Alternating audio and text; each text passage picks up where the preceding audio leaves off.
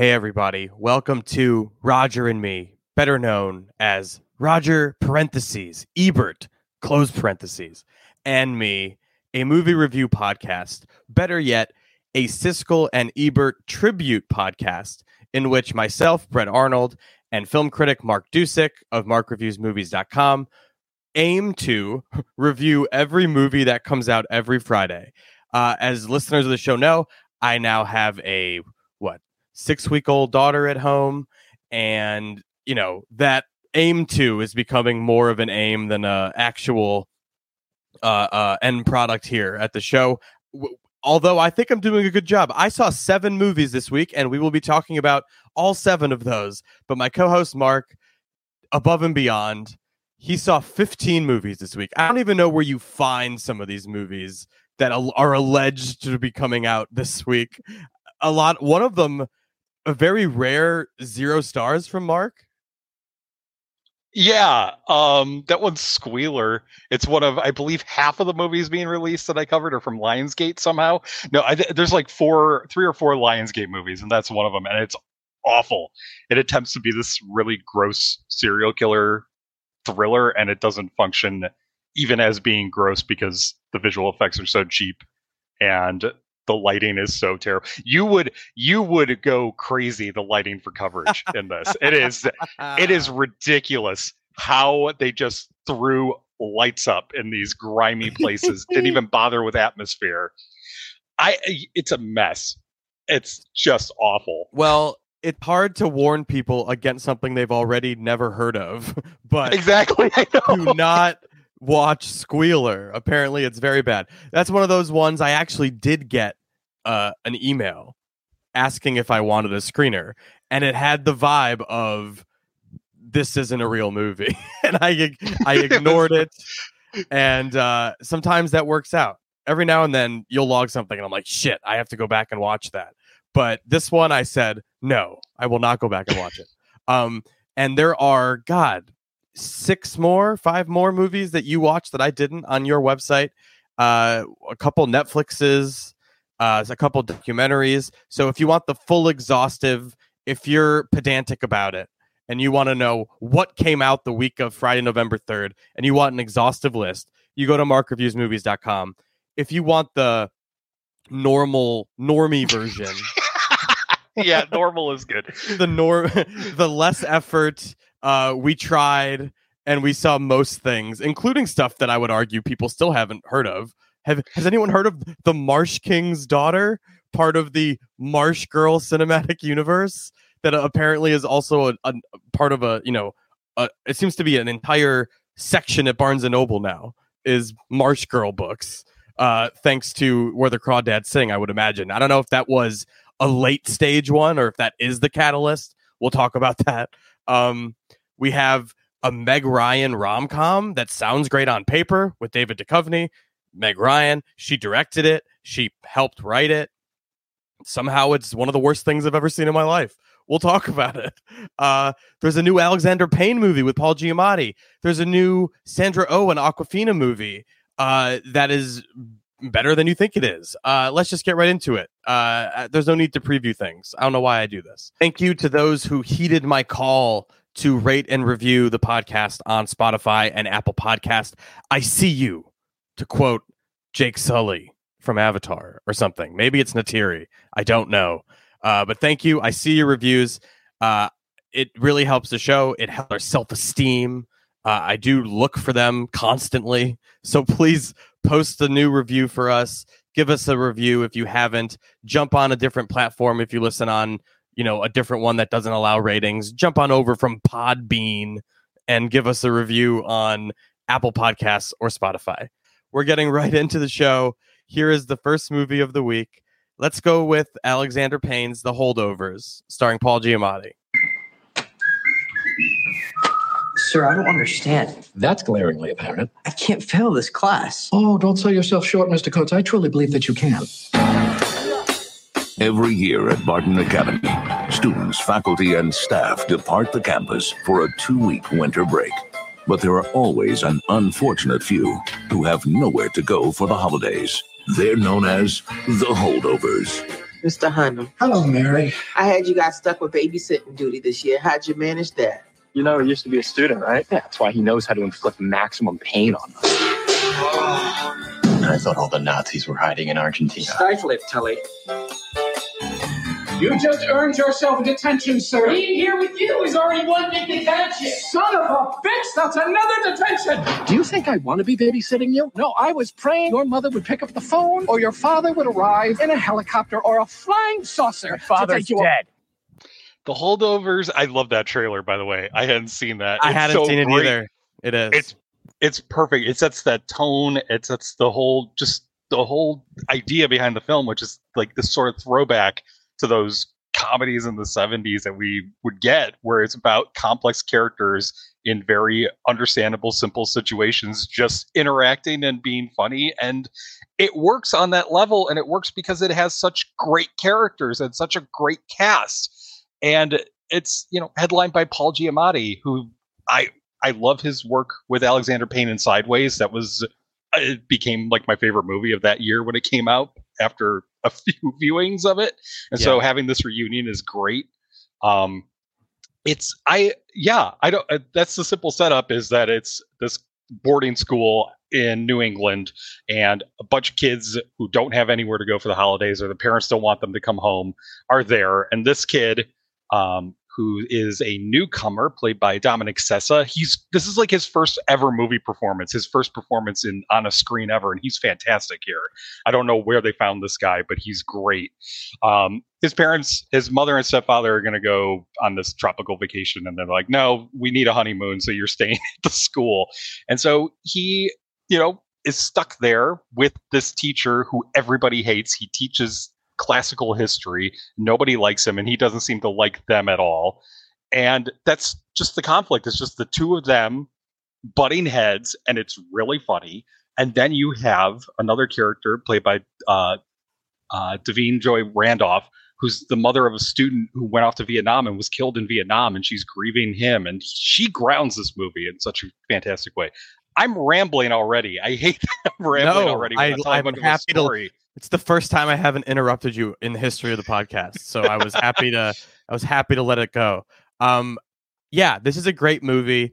It's such a decidedly old-fashioned thing, like right from the top, where they have these not just vintage logos. They invented a fake Focus Features 70s style logo for this movie to signify, like, don't worry, this is a nice, warm, cozy, nostalgic thing that they don't make anymore. And it is exactly that. It delivers on that. It is like a perfect, not just Christmas movie, but like that long break that, like, in college was like a month or whatever, between Thanksgiving and Christmas, that whole holiday break. It's a great fall break movie. And I think because of that, I was watching it as like, a Scrooge narrative. Like, he's a Scrooge character. So I was watching it in that vein, and it really hits that, like, classic movie where you're watching a Scrooge type have a heart and be softened over time and realize it's never too old to learn to empathize and change. And like everybody, what this movie is really about is like, everybody has their story that you don't know. And that's, why they act the way they act. And if you get to know other people, maybe you can, there's warmth and kindness to this movie that it's so simple, right? Like, I'm trying to describe it in these grandiose terms, but it's really just like a nice movie about three sad, lonely people who, kind of commiserate together and are lonely together instead of apart. And, the way that the character details reveal themselves, it's all very well done. It's just like a nice movie. It's hard to describe. Which is funny that it turns out to be so nice, because Giamatti is so pitch perfectly mean and cruel. The Scrooge figure is the Scrooge perfect thing, because he's God. I could listen to him call these kids Philistines and whatever the fuck else he calls them. The insults he hurls at these kids, they somehow never get old, and he never stops doing it. And it is so delightful. It's charming, even though he's such an asshole. Yeah, he's terrible. The other kid, even though, he's grieving, he's also kind of terrible. But there are these little sneaky moments. Just the way that Giamatti's character actually talks to Joy Randolph's character, the head cook. Nobody else does. Nobody else at the school does. Even the students and the faculty and administration who talk to her don't talk to her like on a level of like, we are having a conversation as people. And he stands up for her in the background when no one could see it. All that stuff sneaks up on you. The kid, who's the main kid who's stuck there, helps this younger kid who wet the bed because he was homesick. And he's just very kind and gentle and understanding with him. And you realize, oh, these two characters who seem terrible on some level can't be all that bad. There has to be something to them. And you do see that relationship build up. And it's so warm-hearted. And I was not expecting it to get to that level where I was genuinely affected by where all three of these stories go and how it gets there and what they have to not only overcome, but also the simple ways they do it, of just being together with people, not necessarily these three specifically, just with people and understanding that there is that connection.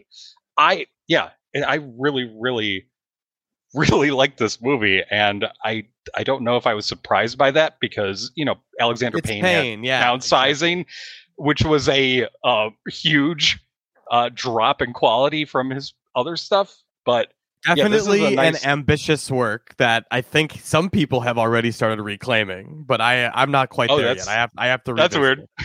Yeah. That's a weird one to reclaim. But this movie feels very much like Payne saying, like bouncing back from a movie like that failed and saying, let's get back to what I'm good at, which is like, portraits of these like sad people that are darkly really funny and sweet. And it feels like it's akin to it, like more fitting with his other, earlier work, but it also feels like, as we said, just like a throwback to a different type of movie that even he hasn't made. Just like an old fashioned, nothing groundbreaking to say other than, everyone has baggage they're dealing with and maybe be nice to them, I feel like is the lesson of this movie. There's such a great running gag with his eye, his walleye, which like, how did they do it? Is it CGI? I have so many questions. It's brilliantly done. Is that just really, is Giamatti it could that just good? Is he that good? Is that an actual glass eye and that it's just, looks authentic? And and does it actually switch places? I started to doubt myself. It does. Wait, I swore but does it? Absolutely. Because oh, okay. Yeah, you're good. You know what I mean? Because we have the question, is he that good of an actor? Or was it, just a mistake? It feels like a continuity error at first, then you realize, oh no, that's kind of a thing. And then there's a deeper question. Is the character doing that just throw people off? Because that seems like something he might do. But you're right. It's a really funny gag, and it does pay off. So I was not expecting it to pay off, but it does in a way that is very touching. That like this is a secret that he has that nobody else knows about, and the way that he reveals that. It's so there's just so much good stuff here. There's something I feel like some people are chafing up against. Just like the fact that the movie maybe is a little prescriptive or something, like it's just openly sentimental and just kind of like does what it says on the tin. I don't know. I'm not mad at it, but I've seen those criticisms. But I feel like if you go in expecting, like, I don't know, I don't want to oversell it, but I don't want to undersell it either. Like, I think it's really great, but I think it's very simple, low key, just like it's like a warm hug of a movie. I don't know if it's gonna like. I'm going to remember it at the end of the year, but I guess the end of the year is very soon, so I probably will. Yeah, it's already November. It's already November, so I'm sure I will. And like, it does feel like he's going to get Oscar nominated for this, and I would love for him to win for this. Paul Giamatti, and any other nomination, I would go great. Yeah, they also deserved it. So it's a really good movie, and don't let people sell it short because it just is a nice little movie that doesn't have higher ambition than having like a very nice message of just kindness, you know? So yeah. Is there a higher ambition than that? Just getting to know other human beings and to relate to them in some way and understand that we all have some kind of connection. You're right. Yeah. Is there a higher priority than that? I don't know. As someone who's like a loner by nature, who goes to movies by themselves, preferably, like would much rather go by myself than organize something with a group. Like, I get the instinct to be a loner, and then I watch a movie like this, or like anytime I actually experience something like what the movie's depicting, like actually getting out of your shell, going out to the bar and meeting up with people for the first time in a while. Every time you do that, you're glad you did, and you wish you did it more. And this movie made me feel that way. It made me feel like, damn, I really should, pick up the phone when people call and shit like that.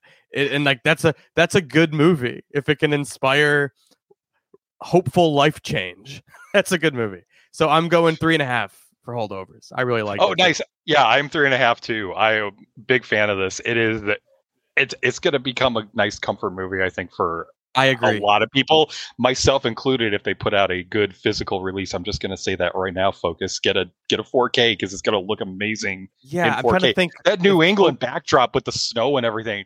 The opening where the town looks like a model almost. Oh yeah, That's sort of like Social Network. I know that Fincher did that effect in Social Network where everything looks sort of like a model in those establishing shots. Payne does that here, and it just looks like this like model town that you'd have underneath a Christmas tree. It's just lovely to look at. I'm trying to think if Focus Features has ever put out a 4K before. They must have. Probably not, but who knows? Maybe. Hopefully this is the first one. If nice. Someone could prove me wrong very easily. I have not Googled this. This is unvetted information. I really like this movie. I hope people seek it out. I agree. That's why I said it's like not just a Christmas movie. It really feels like perennial. You'll watch it just like when there's a chill is in the air and the leaves are falling. It's like it's time for the Holdovers. I think it's really great. Now let's pivot to something that is truly spectacularly awful. I couldn't believe how bad this was. People are giving this a strange pass, Mark. I don't know if you've noticed this too. There's a lot of like, not just like middling reviews. There's a lot of like glowing reviews that I have questions about. Did we see the same film? I'm looking for my connection. We were rerouted through wherever it is we are.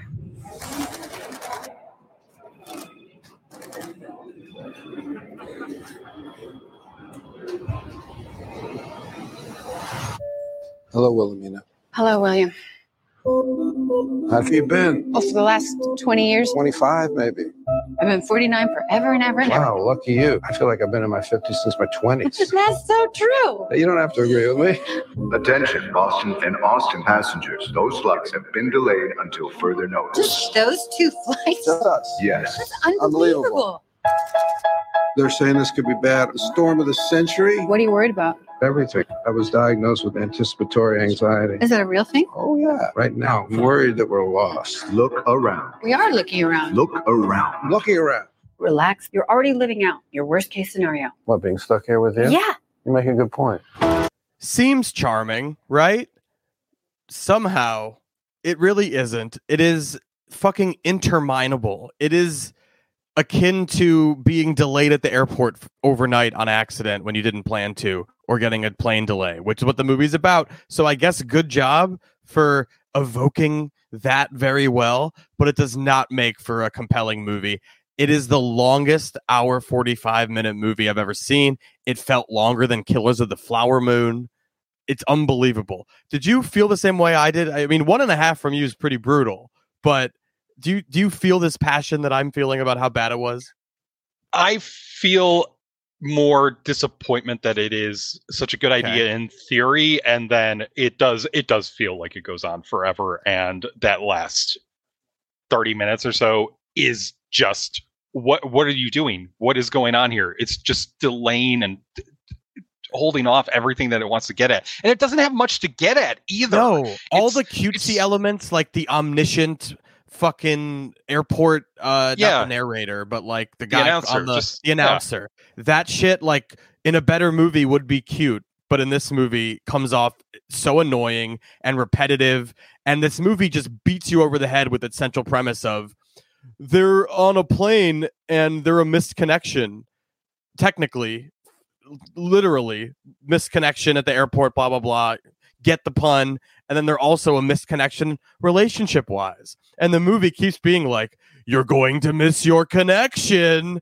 And I couldn't believe how bad. Sorry. I couldn't believe how silly it was.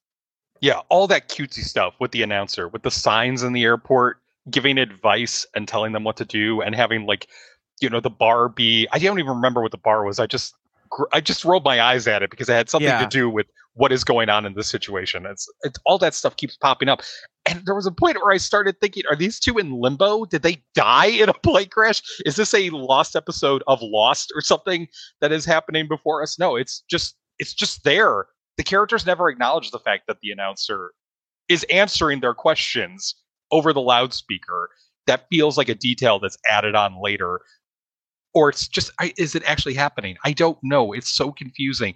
But I did appreciate the central idea, which is what happens after a romantic comedy ends when you have the characters meet cute and get together and all of that stuff. What happens? Well, it turns out 25 years later, they broke up. 25 years ago, they had a lot of stuff happen to them. They're still kind of thinking like, oh, I wonder what would have happened if that relationship had worked out. And they meet by chance and they get to hash it out. That's a really smart, clever idea. And this movie wasted it entirely. It wasted entirely by having this gimmick of the airport, by having the characters talk around everything for so long that they don't get to the meat of the conversation they need to be having. So it wastes all of that potential. The characters just keep talking around everything. They don't get to the heart of what they're supposed to be doing. It wasted by having this gimmick of the airport that doesn't function in any way except to be cutesy. And then they just wander around the airport. They get drunk and they dance and they still talk around everything that they're trying to talk about. It's so irritating because it could have been fun. I like Meg Ryan, obviously, and I like David Duchovny, who's also really good at just being, straight face and deadpan. He's good at that, and he's funny doing that. But all that fun of just watching these two kind of interact in that cutesy way, it fades real quick. And it doesn't have anywhere to go. And it's so disappointing because it has that, like, I know the movie's trying to reveal things slowly and stuff, but like when you just meet these people right up top and they start talking about their bullshit that doesn't make any sense to you because you don't know them, it's just like, this isn't charming or interesting. This isn't Before Sunrise or before, where it's like beautiful dialogue that makes you think about your own life and it's brilliant. Like, this is just garbage. They're talking about nothing. My favorite is like the kids these days. They're talking about the kids these days. God, I forgot about that. Everything is underlined to such a degree that it just becomes, if it were funny, it wouldn't be by the time it gets there. But like, it's so lazy. Just the characterizations are just archetypes. It's like, he's such an anxiety-ridden guy who's good at math, and she's a manic pixie dream girl who's so kooky she carries around a rain stick. It's just like so broad. It feels like a parody of itself.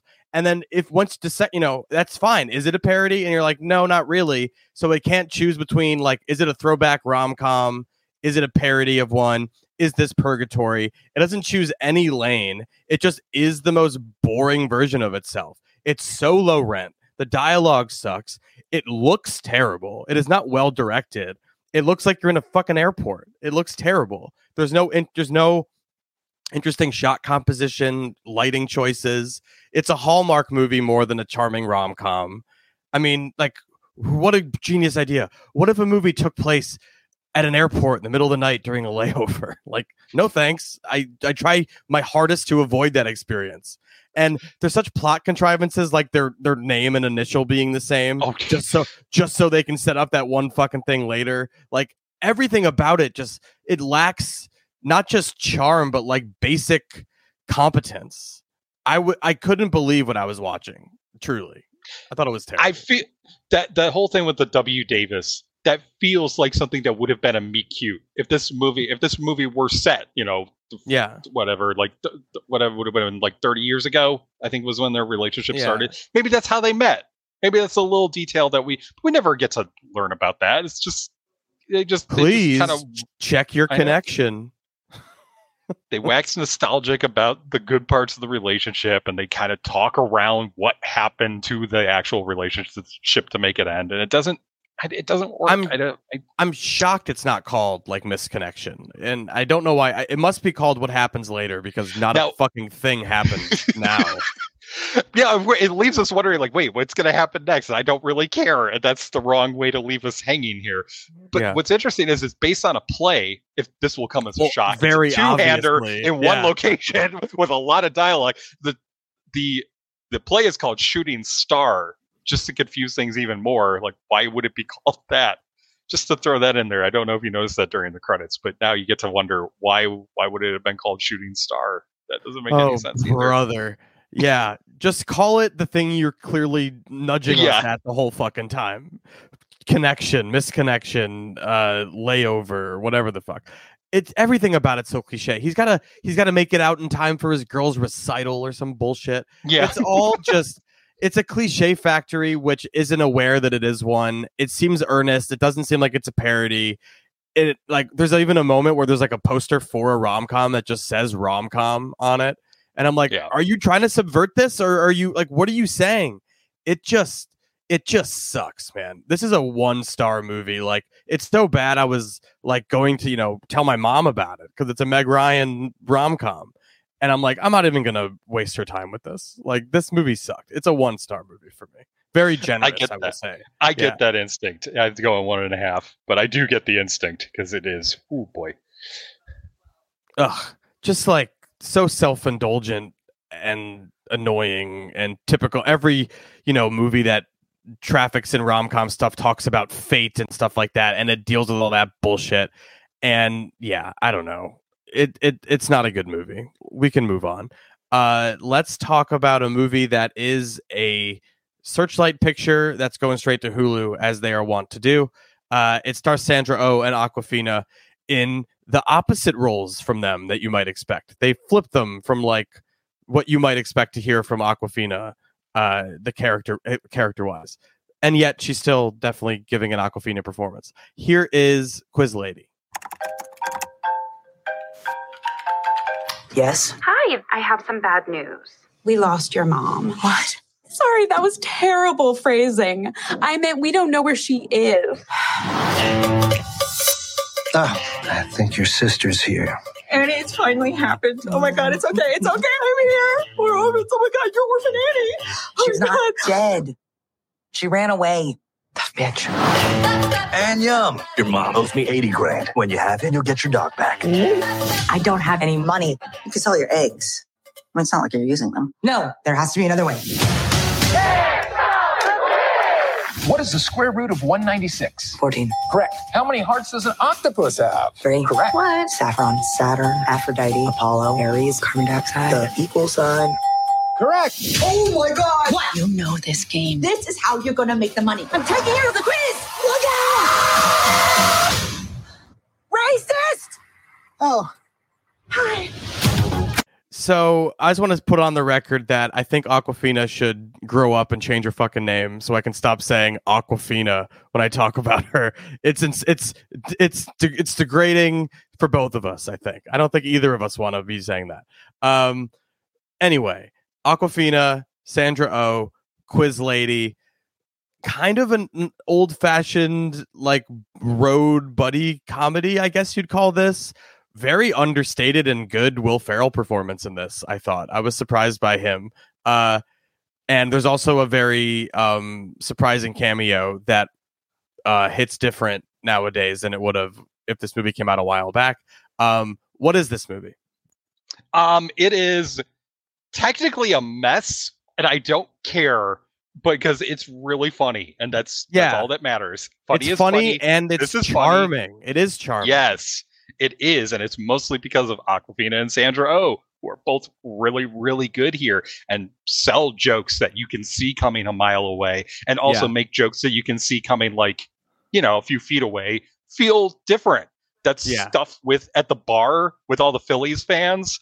That's really funny, and it's stuff of every single other movie, but there's a specificity to it that's like, oh, okay, I get what you're doing here. You're riffing on Philadelphia fans, and they're kind of notorious for being, Philadelphia fans. And it's funny, and it's good-natured fun and all of that stuff too. Yeah. The stuff with Tony Hale as, either Ben Franklin, a Ben Franklin impersonator, or someone who is associated with Ben Franklin at a hotel.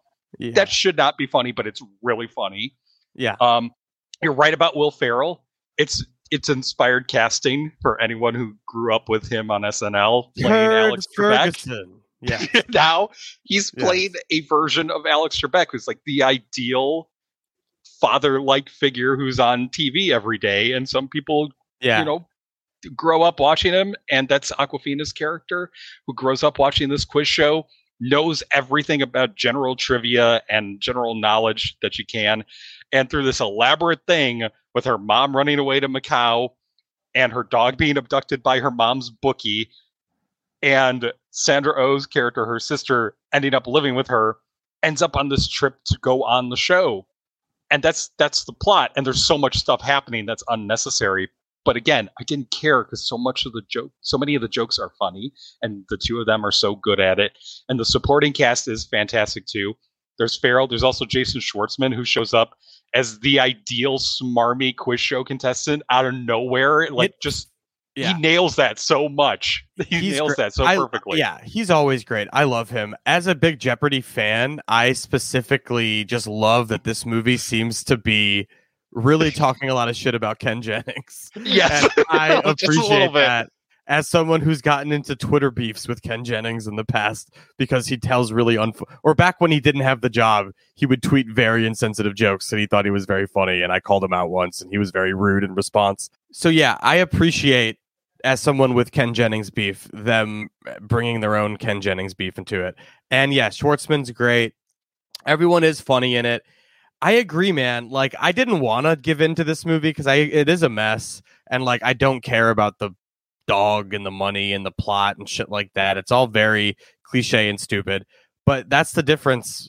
Like a good performers and good jokes can do to pretty stale material is they can, make it funny. And it is funny enough. And honestly, it's more the emotional beat that surprised me and actually worked and made me go, it's fine. It was definitely a 2.5 for me, but eventually it tipped itself to a 3. That is so funny. I think we're both thinking about the exact same moment. That was what pushed it over for me too, because I was so surprised. Like, I do like these characters and I like this relationship and it feels authentic. I wasn't expecting that to happen, but there is that moment that you realize, this is actually kind of touching, and it's gotten to us through the humor and it's gotten to us through the performances. I wasn't expecting that beat, but it happens and it's so good. Yeah. So that's why it's not a 2.5 and it's a 3.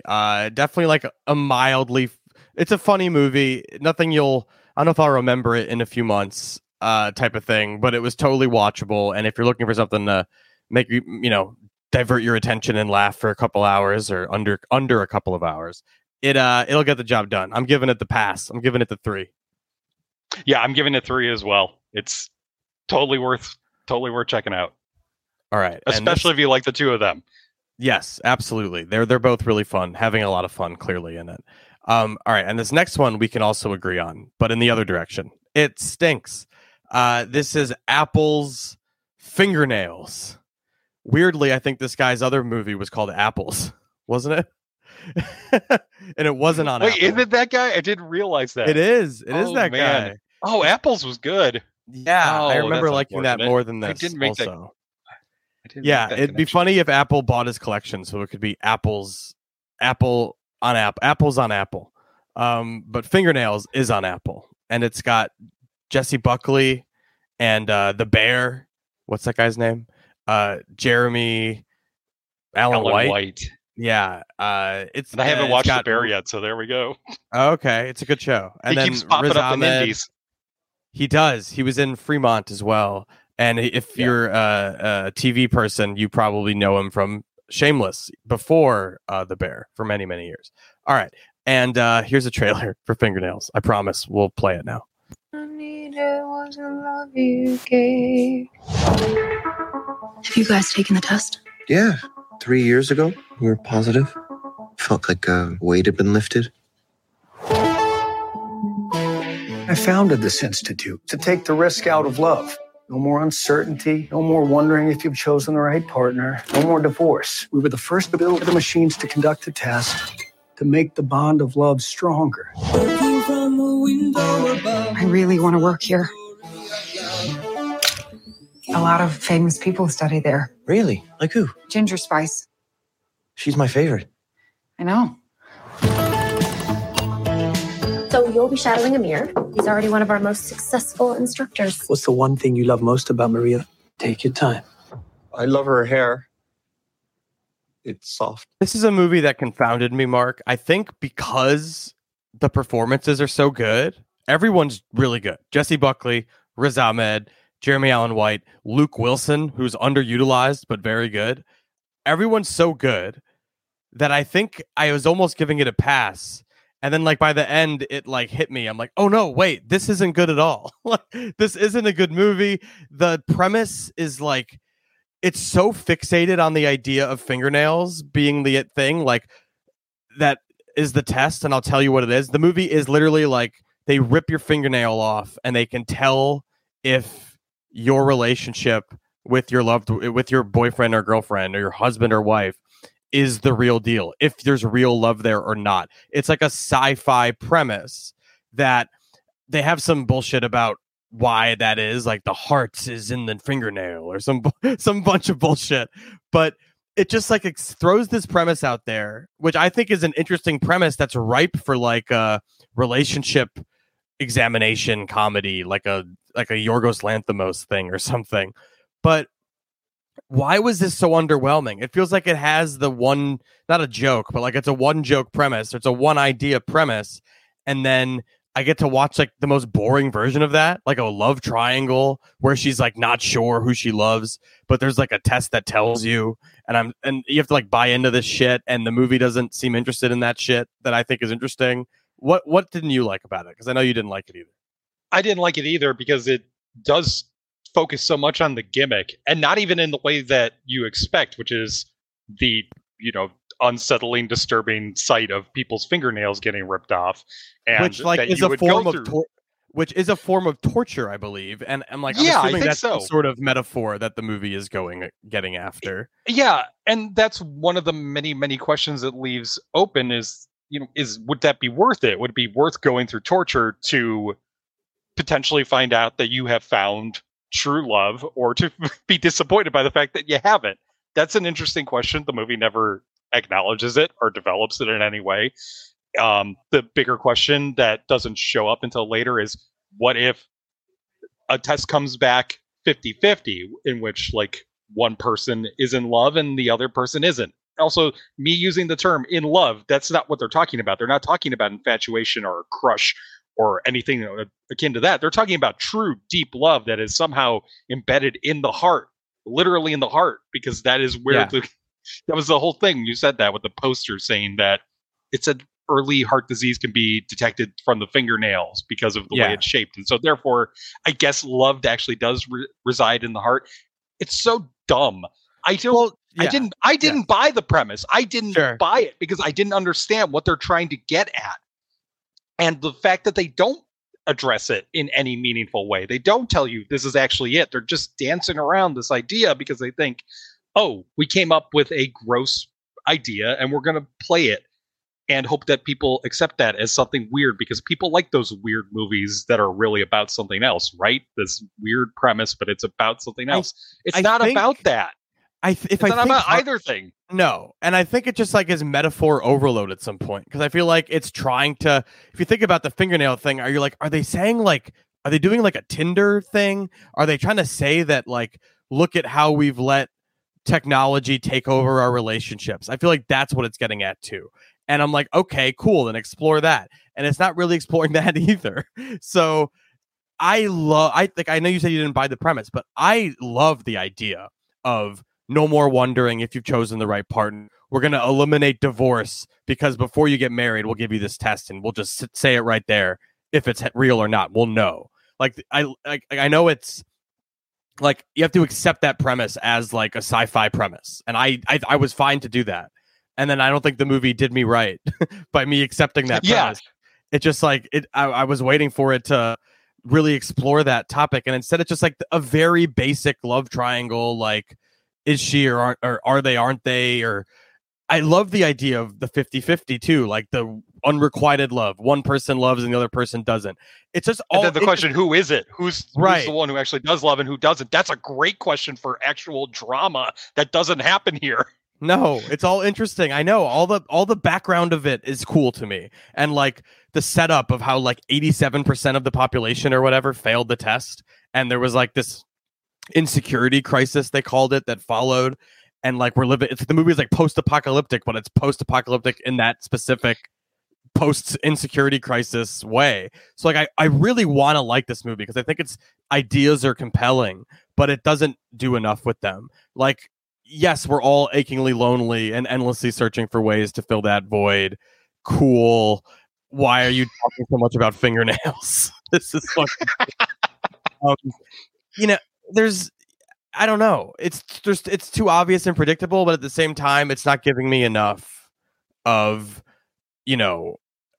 what I don't know what I want from it, but it didn't give me it. The chemistry, I think, is there between Buckley and Ahmed. I think that's there. And like, I want it to be like, yeah, it's about rejecting the algorithm and finding love the right way. But like, I don't know if it's about that. It didn't go about getting there in the right way. So, I don't know. I didn't like it that much. I didn't either. So, how little did you like it? How much did you not like it? I can give it 1.5. We'll start there because I think you're trying to figure it out. Live. I liked it a little more, but barely. I'm a 2, but like, it's just so too generic, and like, if it's a movie about romance and intimacy, and it's not sexy. It's very sexless and purposefully, turgid, if that's the right word. It's, I don't know, and I didn't really buy the big climactic moment either. It's just not a great movie. It's a 2-star movie for me, but again, love the idea of it, and I think on paper, like, or a second draft take on this, maybe I would like, but like this first draft, or I'm assuming it's not a first draft, but to me it feels like a first draft of an idea, because it's just hyper fixated on weird elements, and the other elements I want to exploit are not explored. Like, I think worrying about falling into a routine and falling out of love, like typical marriage, people worry about problems, all things that are ripe for thematic, interpretation, and ripe to be discussed. I just don't think it gets at anything. I wanted to walk away moved, and I didn't, I guess. Listen to your heart. Is that the message? Don't listen to your fingernails. Listen to your heart. All right, let's talk about Forgetting Sarah Marsh Girl.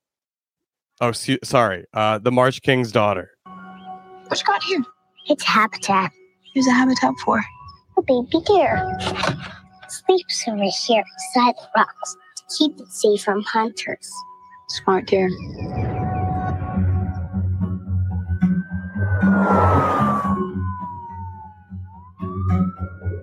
Elena Erickson? What are you doing with my house? What's going on? Your father, Jacob Holbrook. When was the last time you spoke to him? When I was 10 years old. I'm confused. I thought your parents died in a car accident. That's what I told you. Holbrook, he's the Marsh King guy that I heard about on the radio. He and another prisoner escaped last night.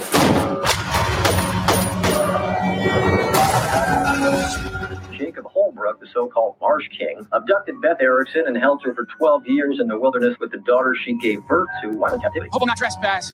This certainly felt like a bad airport paperback, shitty knockoff of Where the Crawdads Sing. It certainly felt like an adaptation of one of those. So I was delighted to find out it absolutely is that. It reeks of a knockoff trend book that's capitalizing on the success of another thing. It's like after we got Gone Girl, they adapted every other Gillian Flynn thing and then like kept it on the shelf because none of the other ones were good. It reminded me of that debacle. But like as far as the movie goes, it's like a leave no trace, off the grid thing, but it's formatted as like a thriller. Okay, so the premise is a Marsh girl lives on the marsh with her mom and dad. She loves it. She thinks it's awesome. And then at some point, her father goes to jail for crimes. And that's when she realizes that she was essentially kidnapped by her dad and held hostage by him. And her life wasn't good. She was being held against her will, her and her mother. And he was just this weird survivalist, outdoorsy guy who kept them hostage in this house, I guess. So like then the movie cuts flash forward to her in the present when he's getting out of jail, and then it becomes like this thriller where she must return to the marsh and find her roots. It's every bit as stupid as it sounds. It takes itself very seriously, but is very dumb material. I thought it was quite bad, despite, Daisy Ridley trying her best. It's just, I don't know. It's exactly what it looked like to me. So I don't know. Maybe people who like the book or who like books like this would enjoy it. But I didn't care for the Crawdads movie either. Where are you on these issues? Yeah. I always wonder where these books land because I don't really get much time to read, unfortunately. And I do wonder when I'm watching these and 15, I find out 15 movies I know. a week takes up your Who would have time? thunk it? It doesn't quite leave much time for pleasure reading, which is unfortunate, but here I am. But I do wonder, how much more space does the novel give to her trying to adapt to having gone through that traumatic childhood that she realizes, her mother was abducted. And I believe in theory she's the product of rape. It's not quite clear, but it seems to be that going towards that. There's like repressed memories of abuse. There's a lot of stuff. Yeah. Like there's a Silence of the Lambs style hole in the ground, I think. There is. There's that element to it. And I was involved in that part of the story of her trying to adjust to being herself when she has this secret and she has this past that she doesn't want anybody to know about because she's scared of what people will think of her, that they will judge her because of what her father did. That's an interesting idea for a story. But instead, the whole thing is just building up towards the third act conflict as a thriller that doesn't work because there's going to be the question of whether or not the father is actually still around and still doing stuff. And you have to answer that question first. And that's not the most interesting question, is it? The more interesting question is how this character is adapting and trying to live with the secret now out. And I really liked some small details, like the fact that the husband isn't a jerk, isn't the obvious antagonist here. There's an attempt to have this character reach out to him. There's a really nice scene, as awkwardly staged as it is, of Daisy Ridley being completely vulnerable and saying, this is who I am. And I really like that moment, even though it is so strangely set up. But that's how her performance is really good here. And it's, misused on this whole thriller element that doesn't need to be there when there is a very good story right there. And I didn't buy that it needs to build up to that because I don't really care that much about her literally facing off against her past in her past home and using the tools that she had to survive. I don't care about that stuff as much when you have this much more interesting setup with these characters and these relationships. You can't be an introspective character study on trauma and then like this very unexpectedly randomly violent thriller at the same time. That doesn't function on a basic level either. The thriller doesn't work. Yeah. It doesn't. It needed to pick a direction and stay, and instead it felt like a kind of like a bad book that just kept changing tack every few pages. Yeah, you're right though. Ridley is good, and it's a shame the movie is like kind of this low rent garbage. But Ben Mendelsohn's good too, and I take that as a given. He's going to be good when he shows up. Of course, Ben Mendelsohn is like the best. One of my favorite character actors who has graduated beyond that. I would say, like he is. He's starred in stuff. Wasn't he one of he was great in Black Sea, that movie from like 12 years ago that nobody liked that I liked. Garrett Hedlund's in this. Brooklyn Prince from Florida Project. Yep. Is young Daisy, I believe, in this. It's just not a great movie that feels like it's imitating other not great things. So it's like a knockoff of a thing that's not good to begin with. So I don't know. We just know what's happening in this before the characters do. So like, it's like an hour, like with her not, we know that he's out or coming and she doesn't, and it doesn't work. There's no tension. It doesn't work. 1.5, I think. Okay, 2 stars for me. I'm that a little more. Got you there. It's fine. She's good. She's good. And I did like pretty much everything up until the third act to a degree, even though I knew it was leading to that, and it was annoying that it was leading to that. But I was holding out hope. Maybe it won't go in the trauma being literalized with a big showdown in the woods. Nope. That's where it went. No, there you go. You got there. It It is. All right. Let's continue talking about cliches, but in this one, they managed to be overcome. It is radical. Here's the trailer. Yo no voy a decidir lo que van a aprender. Eso lo van a decidir ustedes. Puede ser lo que sea, ¿eh? Lo que sea. Pero ¿cómo vamos a sacar buenas calificaciones? ¿Qué importan las calificaciones? ¿Habían tenido una clase? Nunca había tenido un maestro así. Señor Juárez, este lugar.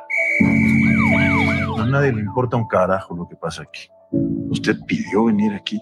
¿Para qué? Pues, solo quería probar algo distinto. No vaya a patear el avispero, ¿ok? No, ¿cómo cree que? No. Pero hoy en la escuela, ¿qué pasó? Hay un profesor que él hace las cosas diferentes. No son bancas, son botes salvavidas. ¡Sálvenlo! ¡Vamos! ¿Qué va a hacer después? ¿Convertir el patio en un salón de clases? His methods sure are unorthodox, but it's hard to argue with the results. This movie couldn't be more prescriptive, cliche, every goddamn beat of it, but it still works and it still manages to be charming. And I need Mark to explain why. Yeah, it is very much Eugenio Derbez's Dead Poet Society moment. He even stands up on the desk at one point. He stands up on the desk. I know exactly what you're doing. Comedic actor taking on dramatic role, gonna drive for some awards and everything. You know what though? He's really good here, and the movie is pretty good too. It's his, as you said, Dead Poet Society, Dangerous Minds, Stand and Deliver, Lean on Me, Freedom Writers. School of Rock counts to me. There's more. There are many. It's an entire genre. Inspirational. Teacher goes to the inner city and actually helps kids who the system hasn't been helping, and pays attention to them and tells them that their dreams matter, and proves that they are capable. It's literally that. I just described the entire movie. So yeah sorry. But it's good.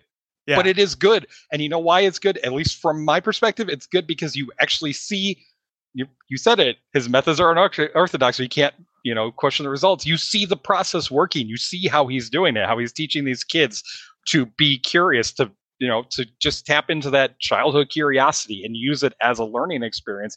And you see them try to figure out these problems about density and buoyancy and all that stuff. I found it fascinating to just see that happen. To see him put this idea in their head and then have them fulfill it on their own. It's such a simple thing, but having the method actually shown and how it works makes all the difference in this film. Because it has the really good performances and you know exactly where it's going to go and you know how it's going to get there.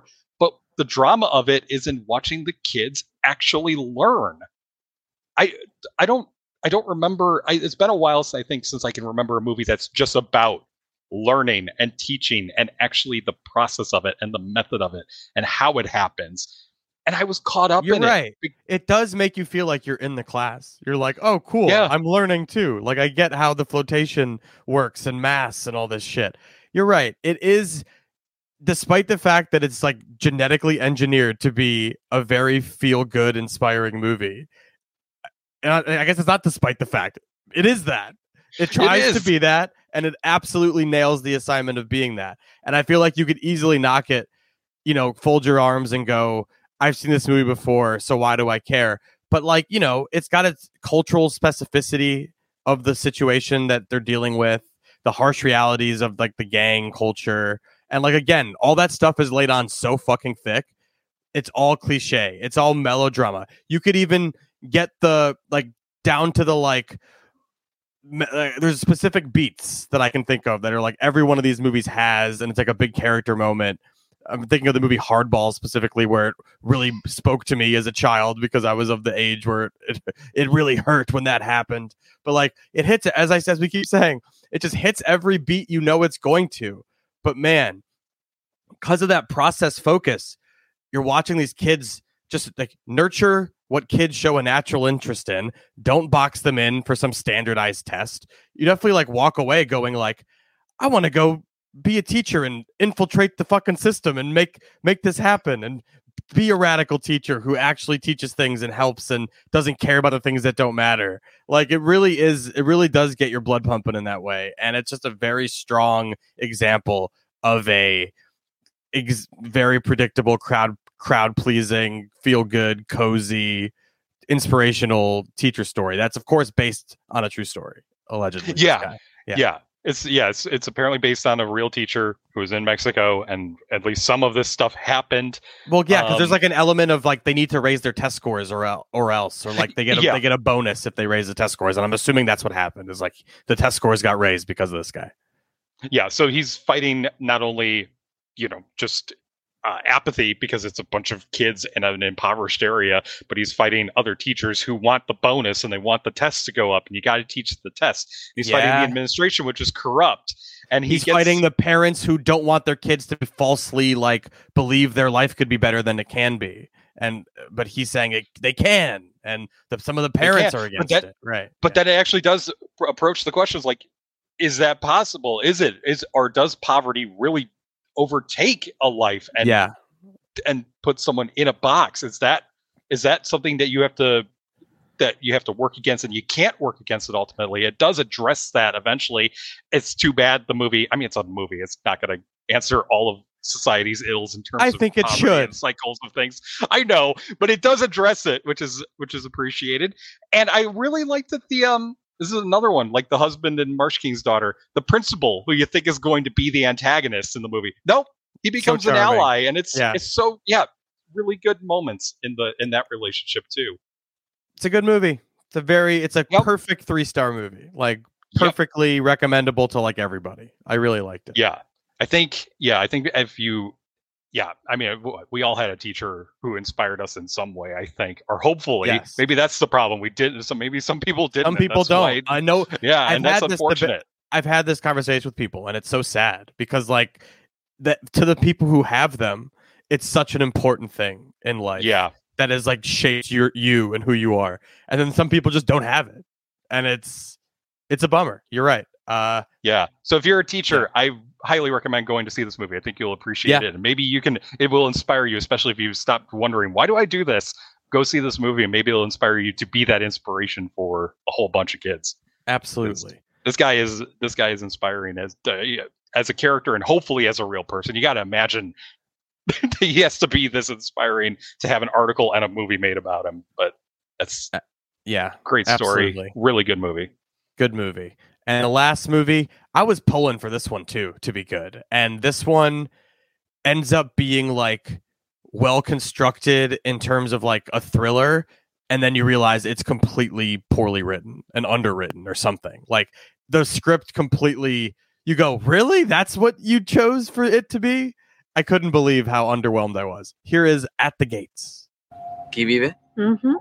Está bien grande esta casa. Estate bien hoy. Nico, thank you for helping today. I'm Marianne Barretts. Thanks for letting me come work here. Have you explained the rules? Peter doesn't want anyone going into his office. Yes, he won't be any trouble.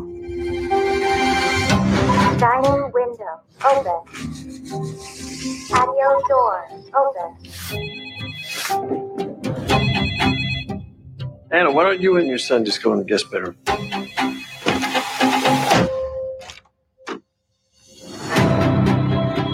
The officers that came to the gate work for immigration. If you were to try to leave, they're likely waiting for you out on the street. We have a space in the basement, but we need your cell phones to make sure they stay off. ¿Arreglaron todo esto en tan poco tiempo? Sí, ¿qué pasa? Porque está todo armado como si ya nos estuvieran esperando. ¿Y por qué solamente la puerta se abre por afuera? Were you and your former housekeeper? Watching this trailer back just pissed me off at how manipulative this movie is. at trying to be a thriller, but also it really is like a socially conscious message movie that wants to like say stuff at the same time that it's being a very manipulative thriller. So without giving it away, Mark, talk me through this. Why didn't you like this? Yeah, I didn't not like it. Okay. I did not like it. I'm on the fence on this one. I'm on the fence on this one. And you're right. It's because the thriller element's overwhelming, and it doesn't need to do that because it is trying to state a message, and it's a good message, and it's a message worth stating, and it's a message worth exploring. But unfortunately, it's more about the thriller and the question, what is going on here? So it is a woman, an undocumented immigrant from El Salvador, correct? It's been a while since I saw it. I believe it's El Salvador, who escaped with her son, and they're both undocumented, and he's about to go to college. She's been cleaning houses of rich people for a long time to make ends meet, and they're cleaning the house together so that he can get some money because he's going to college and he needs some money. And the cops show up. And not just the cops, but Immigrations and Customs Enforcement shows up at the gate.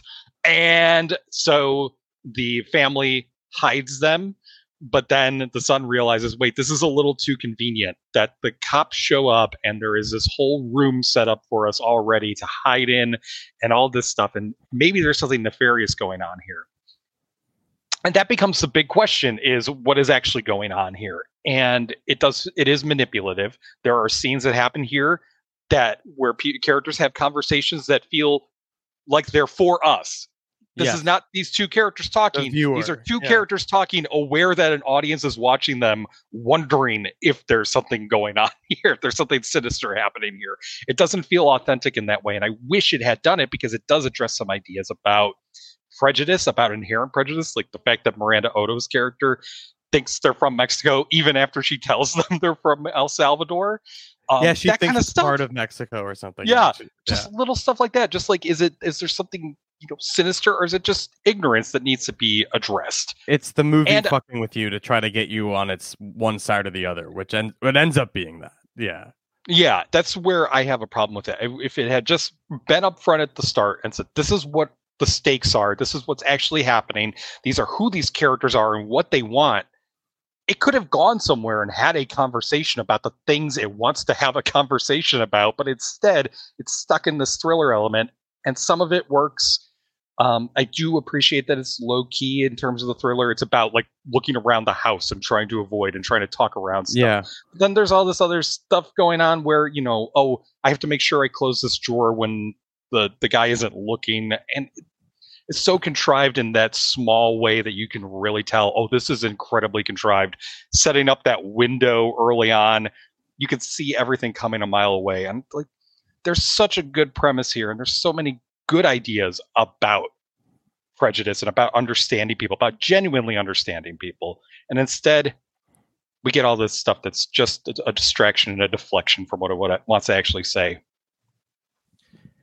Yeah, it has such interesting, at first you think it has interesting dynamics to explore about like privileged white people having the help, immigrants who are undocumented in their house and the power dynamic there, and how like they feel like, imprisoned essentially. Like, I feel like that's what it's trying to get at, but instead it makes it this thriller where you don't know if it's, are they being imprisoned or are these white people being helpful? And from the movie's point of view, you're like, the white people can't be being helpful because it keeps showing me how like she doesn't know where El Salvador is, and she sees a tattoo on his neck and thinks he's a gang member based on the look on her face and shit like that. So like the movie is just playing both sides in a way that I didn't appreciate, and I wish it had an actual point of view and an actual thing to say instead of like gesturing at concepts and then making a really like bad thriller around it, right?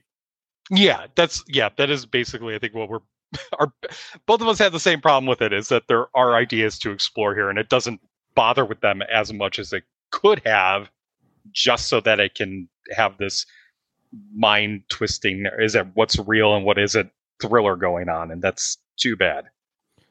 Yeah, I was just surprised at the turn it took when it reveals what is going on. I was like, oh, well, that's much less interesting than I was led to believe.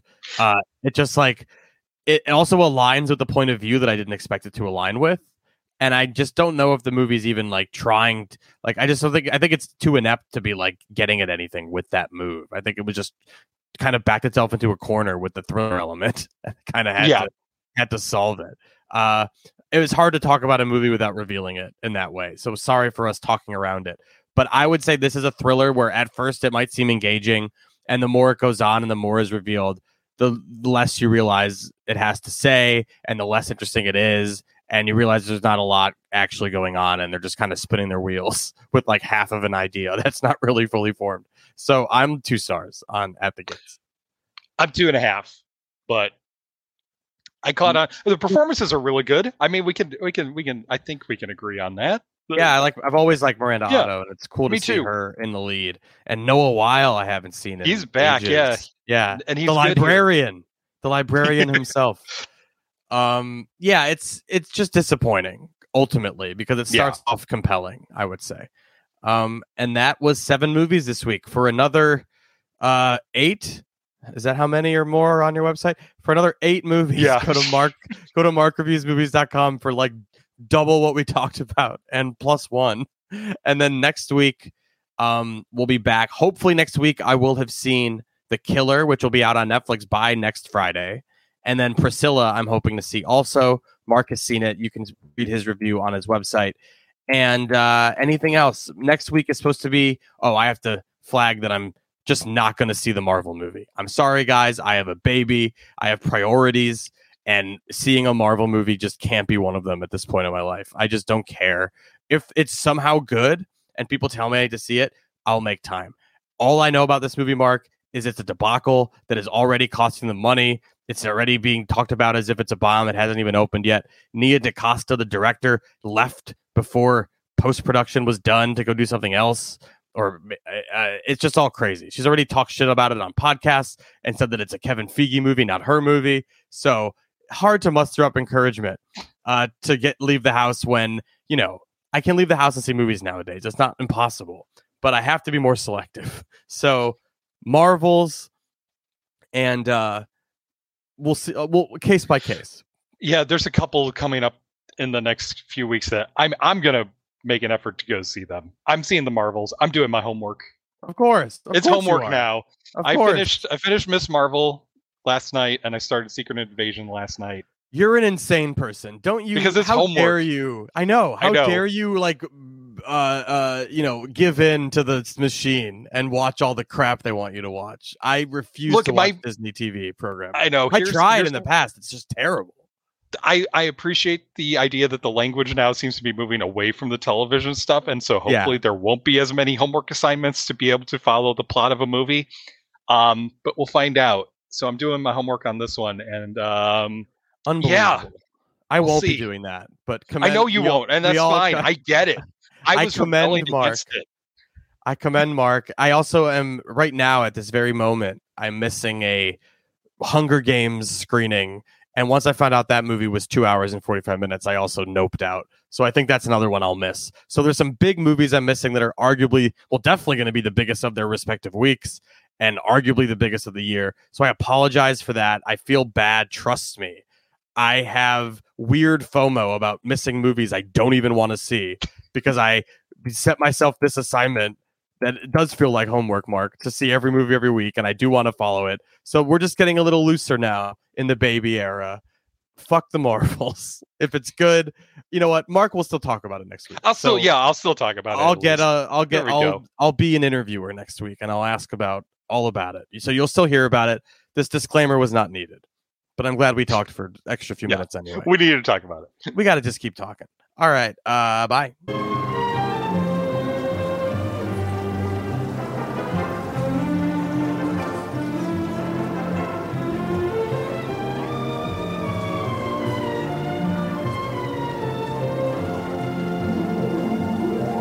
The show starts in 1...